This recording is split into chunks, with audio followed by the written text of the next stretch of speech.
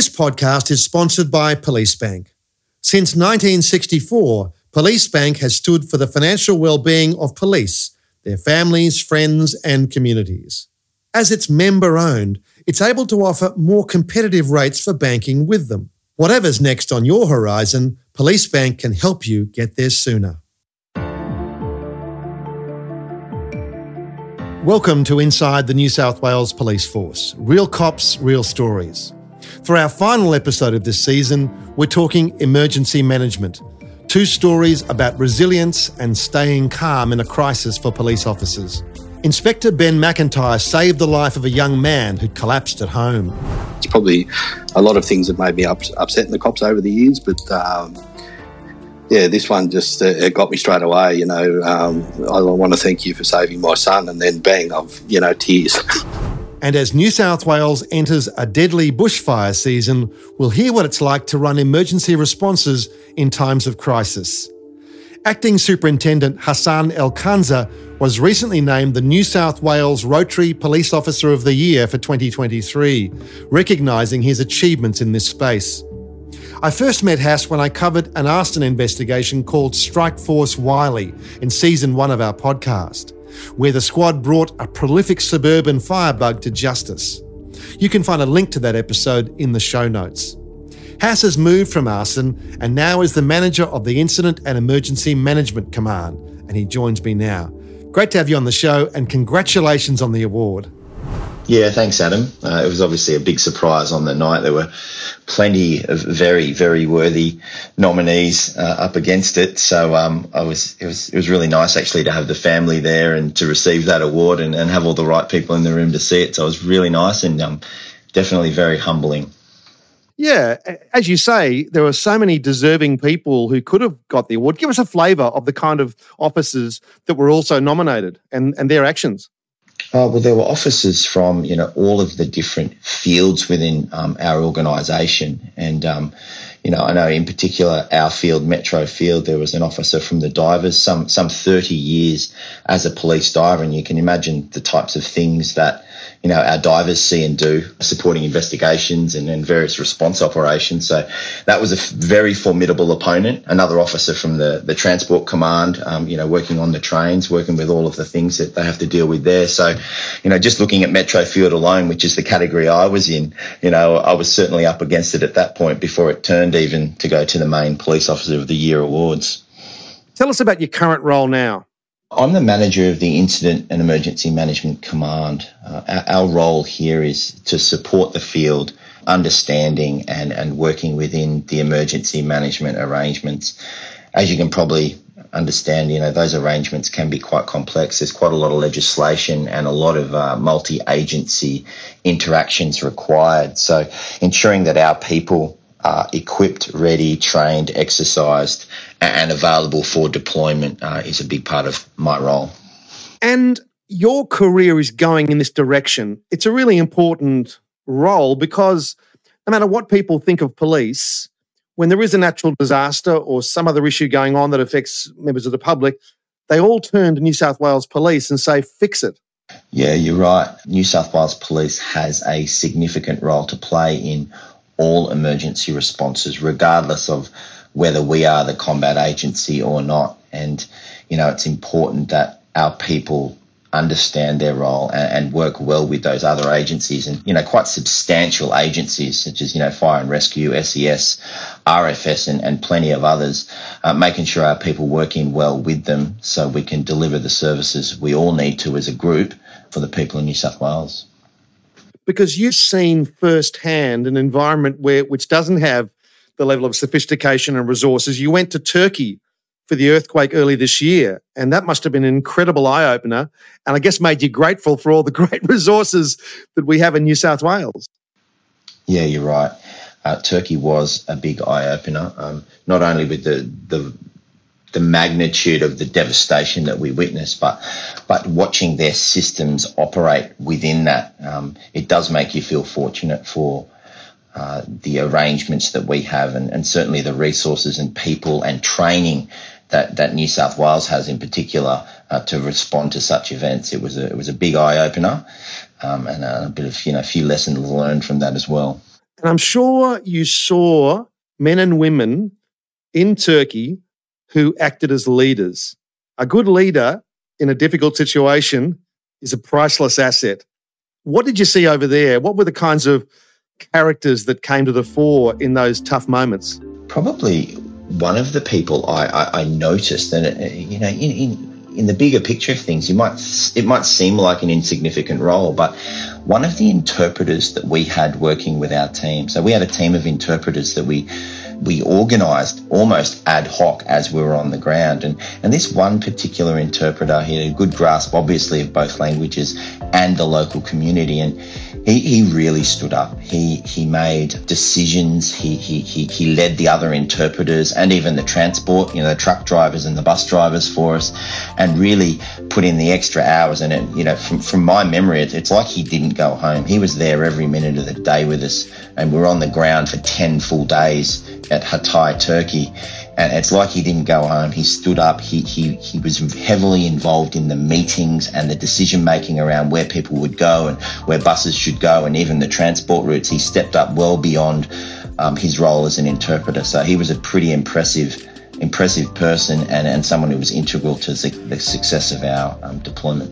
Yes, and you are one of a handful in New South Wales that has urban search and rescue accreditation, and that meant you were the only New South Wales police officer to go to Turkey. How did that happen? My role is the security liaison for that team. So I have some training in relation to, deployment within the pile or the rubble, but primarily my role is around making sure that the team is safe pre and during deployment. So it's about identifying the risks, managing the risks, mitigating the risks, hopefully removing some of the risks, and making sure that team is able to go about their business and not worry about external influences. You have a dedicated person as part of the incident management team to look after that on everyone else's behalf. That was my role as the police officer in the team.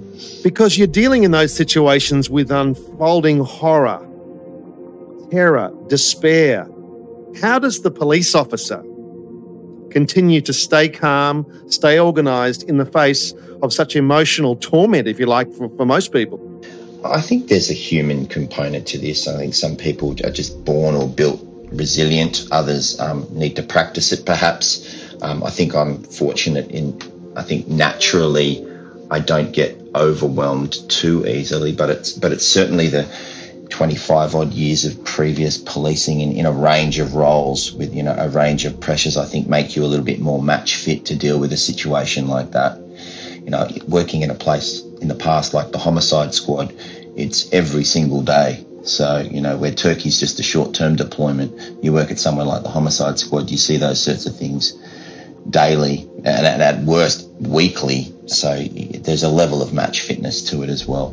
But one of the key aspects of a leader is when the leader realises he himself needs assistance. Have you ever been in that position where you realise, I need to reach out to someone here? Yeah, I think we all do. The longer our careers go on, and from right up to the higher level support services an agency like ours has available to it, to just simply speaking to a trusted colleague and everything in between. So I'm fortunate I haven't had to call upon the more significant support resources, but certainly within my team and on occasions my commanders and managers have been really good supports for me as I'm managing substantial workloads or pressures, and no more than when we were investigating this significant carnage on the south coast. Hassan is referring to the deadly bushfire season experienced in 2019 and 2020. My manager at the time was particularly supportive of what me and the team were doing, and I can say it was integral to the success of the health of the team as we worked through that process. At a certain level, do you have to say to yourself, I've signed on for this, this is my job, people are expecting me to perform and to put aside some of those issues at least till later on?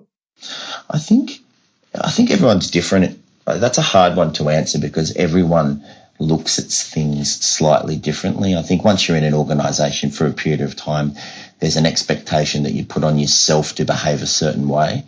But it is a very personal sort of response to that question. I can say from my point of view, I certainly do feel a sense of obligation to the organisation, and when things are faced, to just get in and get the job done. So that's from a personal point of view, I can definitely agree with what you just said there. Yeah, because I've spoken to a few people who've worked with you over the years in various roles in New South Wales Police, and they all say, I would work for Hassan.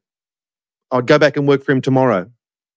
It's nice to hear. What qualities do you want to project as a police officer, but also a leader with the New South Wales Police Force? Well, that's really nice to hear that. Firstly, I think what's important is when you're in charge, take charge. So if you're in a position of responsibility, own that responsibility and take charge of the situation you are supposed to.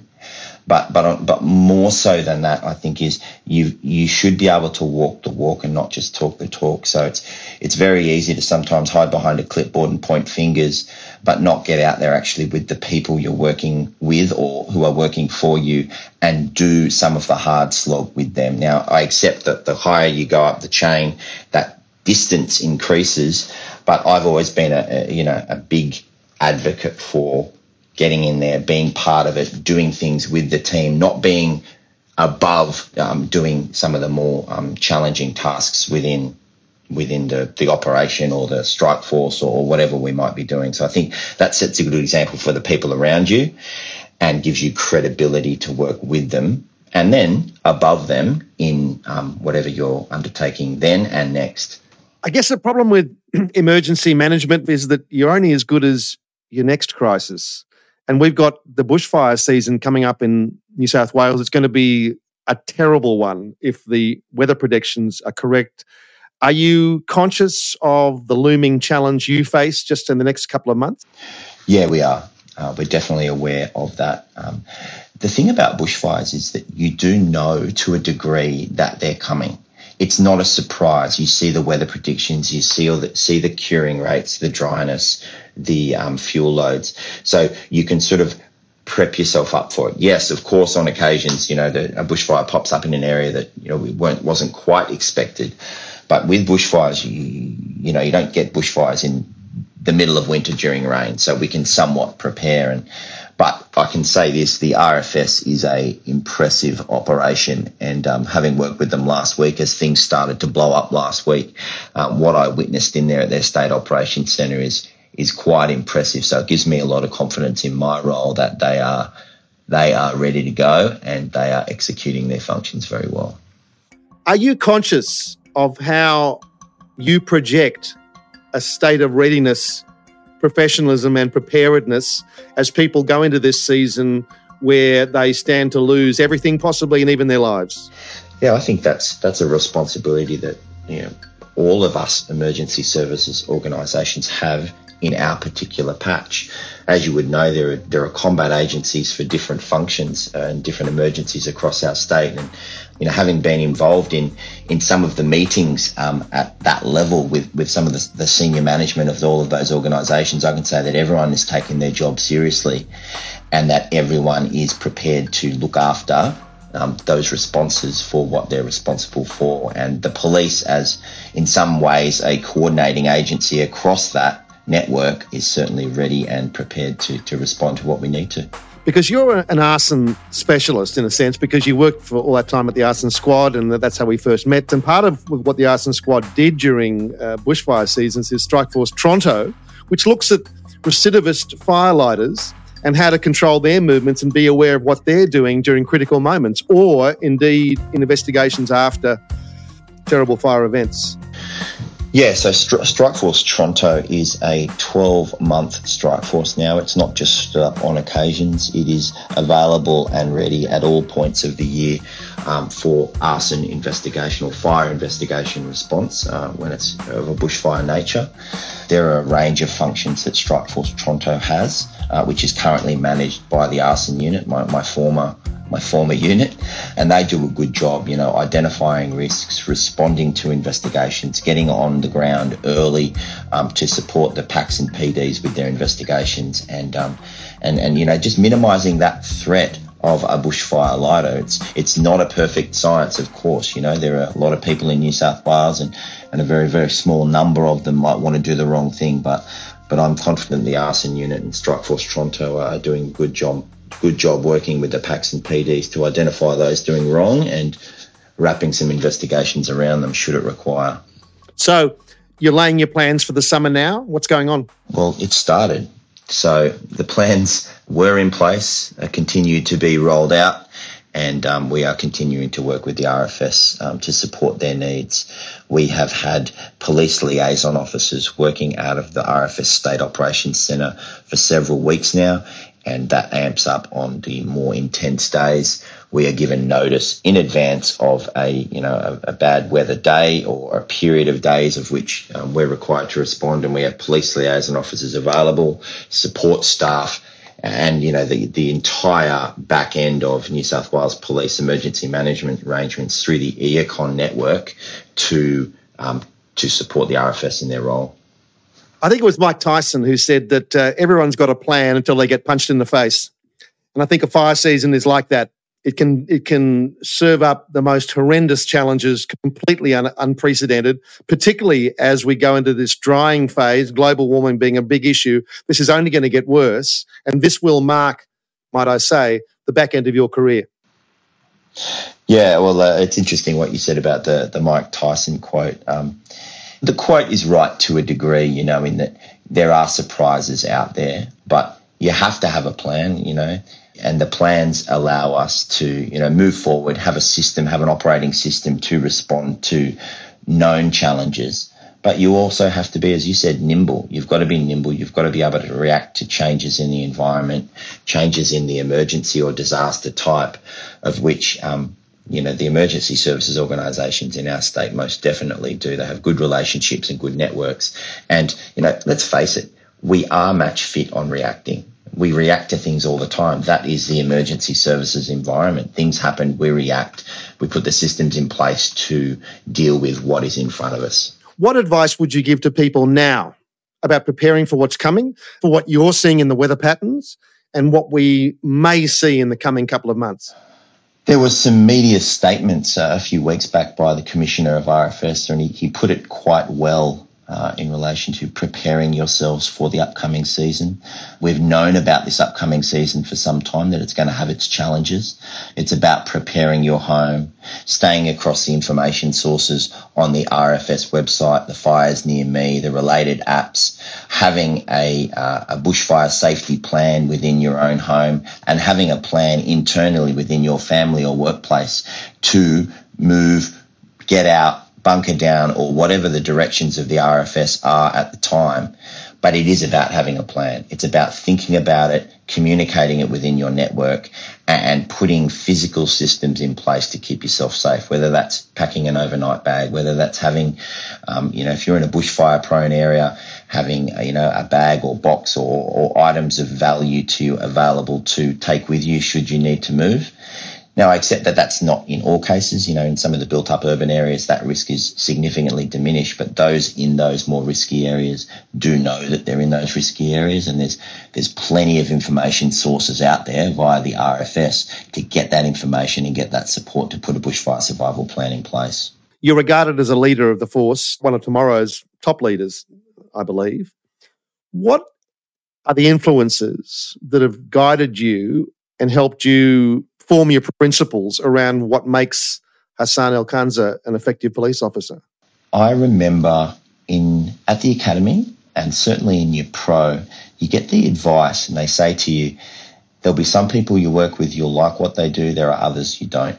Take the bits and pieces from the different people that you like and you like the way they operate, and, concoct your own soup of who you are. And I couldn't agree with that more. And still today, I'm still taking advice and I'm watching people above me and beside me. And you know what, even below me, the good things they do, the advice they provide, the good traits, and you just continue to mix that soup together of what you are And I think that's really, really important. And I'm lucky working where I've worked. I've worked with some amazing people, and I've certainly taken big chunks of their traits and formulated that into what I am today. Well, it's fantastic. It's been great to make your acquaintance, and I knew you were a standout when we did that story back in the day on Strikeforce Wiley, and I'm so pleased to see you've risen from Detective Sergeant to currently Acting Superintendent. Who knows what the limit is now? Wait and see. It's been an interesting ride and a very humbling ride so far as well. So I said it the other night in the awards speech, the whole I'm in 25 years, but there's still 20 to go, so I'm only halfway done. So there's a bit more to go yet. And thank you for your service. Really appreciate that. Yeah, thanks, Adam. That was Acting Superintendent Hassan El-Khanza, the Rotary New South Wales Police Officer of the Year for 2023. In a moment, another award-winning New South Wales cop who saved a life. That's after these messages from our valued sponsors. Reach your saving goals faster with the Police Bank Bonus Saver account.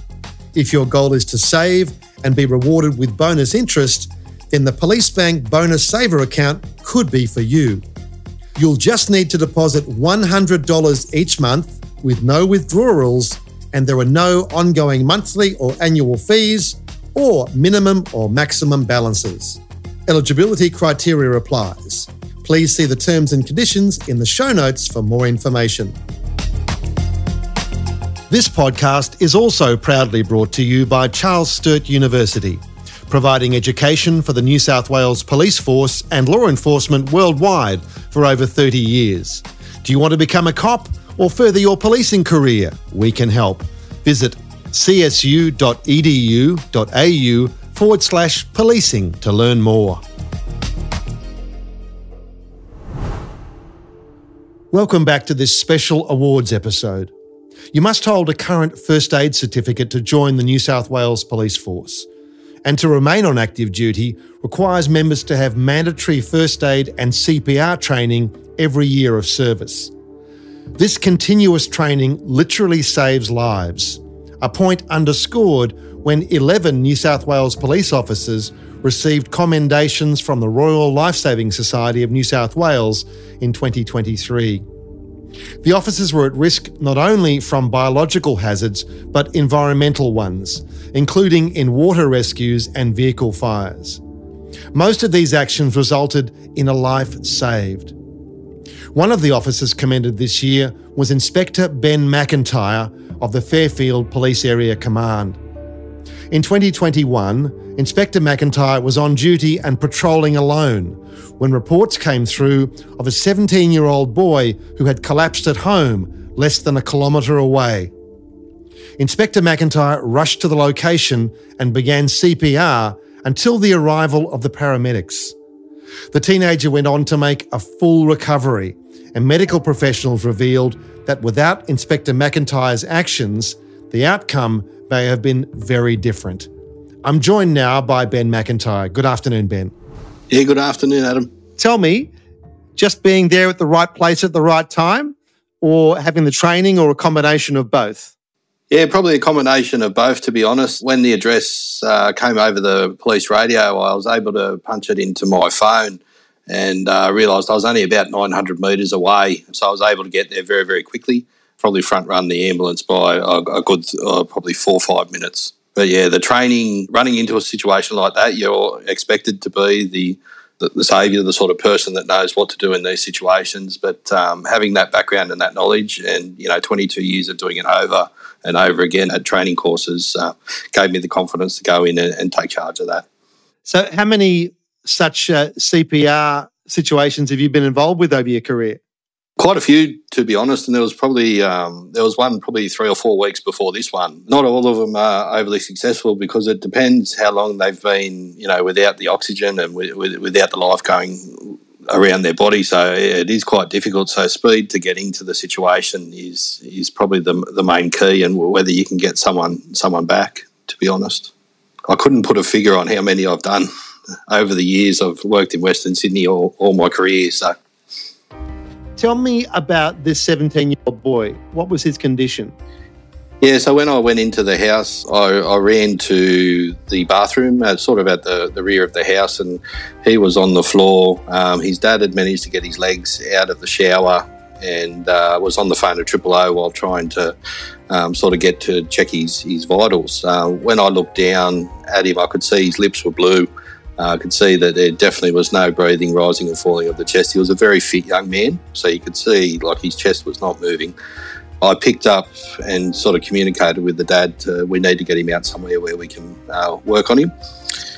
When I got him into the lounge room, that's when I checked his pulse at the side of his neck, and there was definitely nothing there. And we got into some CPR following that. And you do the training, but when it comes to a real-life situation, what goes through your mind? The first thing you have to sort of think of when you get to these situations is it's a rush situation, but you've got to pause and take that time to think, where is the best place and how am I going to get the best outcome in this situation? So obviously in the shower cubicle was not going to bring about that. So that's why I made the decision to pick him up and move him. Now that might not seem like the best thing to do, especially to, a parent who's watching their child lay there lifeless. And but yeah, it's just to taking control of the situation, have the situational awareness and calmness to make those decisions that are ultimately going to be, conducive to getting someone back. So we got to the lounge room, put him down, checked the vitals, obviously, and then jumped straight into compressions following that. So generally, one thing that has happened in most of the times I've done CPR is the first thing you'll hear is the chest cartilage will break or make a sound. It's not the nicest thing in the world to hear, but it managed to get the compressions going. And you can see they're effective, trying to go that third of the depth of the chest. And it quite literally is just get into the rhythm of doing the compressions, make sure that blood-rich oxygen that was going around his body is making its way to its vital organs. So what happened next? So I kept going for about 2 minutes. I had the father call out 30-second intervals on his mobile phone for me, just so I had an awareness of how long I was doing it for, and also note down the time which I started the compressions. I think the next car that arrived would have been one of my police vehicles. I had them just escort the parents out in case it wasn't such a good situation. And I kept going. As I said, it was probably 3 or 4 minutes by this stage when the paramedics arrived. When the paramedics arrived, that was a relief for me as well, because I can do CPR. I can't do all the other medical stuff that's required to sustain life. So when the paramedics arrived, they set up at his head and were about to sort of start the breaths, and he sort of come to and sort of took like an almighty breath, and I sort of stopped and took my hands off and looked over at the paramedics, because that was it for me. Like I don't know what to do from here. He's breathing again, recovery position and all that sort of stuff. But yeah, as soon as he did that, he went back into cardiac arrest again. So again, started the compressions, and then I was just working in unison with our brothers and sisters in the ambulance then to get him back. And eventually we got him back. I stopped compressions and we got a very weak pulse back. At this stage, the fireys had arrived as well. So while all this is occurring, I was arranging a green light corridor, which is basically green light run to the hospital. So I arranged all my local highway patrol cars to get out there and start arranging a green light corridor to Liverpool Hospital. So it was, as I said, it was just a situation where I was close enough to be able to sustain that oxygen-rich blood going around his body for then the medical professionals, the ambulance to come, and then we got him to the hospital very, very quickly. You're a consummate professional, but you're also a family man. You got kids? Yeah, 3 kids. One that is exactly the same age, the young man who I did CPR on. And you saw the young man's father experiencing the roller coaster of this moment, this near-death experience. That would form a bond, I think. It did, and mainly with the whole family, of course, but mainly with the mum, to be honest. I think Dad, massive gentleman, huge, just like his son, found out that he had a defect in his heart that has now been rectified. He's got one of those ICD things put in his heart to stop the reoccurrence again. But it was just, for a long time there, it was just they could not explain it. He was in and out of hospital for months. You gave him a chance, though. Yeah, no, definitely. As I said, just close enough to be able to give that chance to him, and have the knowledge and skills available. Like every police officer here at Fairfield, had it been that close, or any police officer across New South Wales having been that close, would have been able to give the same opportunity of life that I gave. Yeah, it's amazing. But the family would obviously be so connected to you now after what's happened. And for you, this would probably be a moment you'll cherish on those bad days that obviously come in policing, days where you can't save people. So how do you reflect on this incident in that way? Yeah, well, it's taken sort of 22 years to get to the sort of an incident where I've been able to make that, it will be lifelong connection with the family. Like I've dealt with many victims over the years, which I've maintained a bond for, a short period of time during court process and maybe a short time after that. But this one immediately made that connection. I could see myself as exactly like them, being, hardworking family people. Yeah, just I could see the strain that it had caused with the family. And obviously I could see sort of the mental health of both the parents there, and I thought I could assist with my experience in the police and be able to help guide them through not only the incident on the night, but also recovery back to, being able to be a family again. The phone call I got from the mother the next night after the incident was something I'll remember for the rest of my life. It's probably a lot of things that made me upset the cops over the years, but yeah, this one just it got me straight away. I want to thank you for saving my son, and then bang, I've tears. Your family must be so proud of you. Yeah, no, and just trying to explain to the kids, because I've got quite a spread of children, like 7, 12 and 17, so being able to explain that I'd been able to give this boy an opportunity to continue on his life.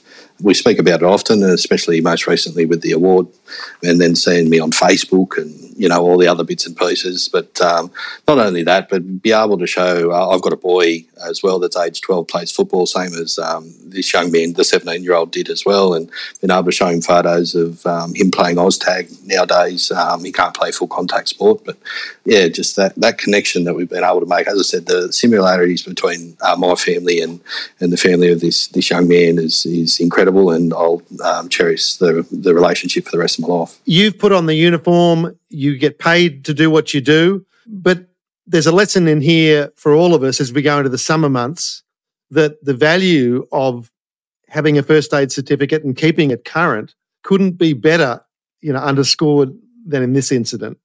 Oh, no, exactly right. And as I sort of keep touching on that point, is the speed at which I was able to get there is the same speed at which your neighbour or your friend or someone down the street or someone who lives very close could get to you and render that assistance to you to give you your best chance at survival, and having young children in this day and age, I would strongly encourage, go and get your first aid certificate inclusive of CPR, but also speak to your neighbours as well. See if you can go and do it as a community group, so you know who's got what and who can help. We'll always come running, of course, the police, the fireys and the ambos, but your neighbour will be the one that's closest to you. Well done. And thank you once again. It's a brilliant story, and thanks for being on the podcast, but most importantly, thank you for your service, and I hope the connection with the family continues, that also someone listening to this podcast will also take seriously your experience. You know what? I might even get my own certificate updated, do a bit of refresher, I think. It's well worth it. Thanks, Ben. Thank you, Adam, and thank you for the opportunity. And big fan of your shows. I watch them all the time, especially Australian crime stories. Oh, that's a nice little plug there. Appreciate that. That was Inspector Ben McIntyre from the Fairfield Police Command. This has been the final episode for Season 2. If you've yet to do so, check out Season 1, where we cover cold cases, mysteries, notorious homicides, and intricate strike forces from the New South Wales Police Force. Don't forget to give us a 5-star rating on your preferred podcast streaming service if you've enjoyed this season. I'm your host, Adam Shand, and this has been a real crime podcast for the New South Wales Police Force. Remember, if you want to report a crime, please call Crime Stoppers on 1800 333 000. Thanks for listening. Inside the New South Wales Police Force is a Real Crime Australia production in association with the New South Wales Police Force. The host-producer is Adam Shand. Editing and imaging by Matt Dwyer. For New South Wales Police, Christian Schweitzer. Sergeant Emma Key. Senior Constable Ashley Bold, and Anthony Bray and the New South Wales Police Force Band. To find out more about any of our products discussed on today's episode, search Police Bank inside New South Wales Police.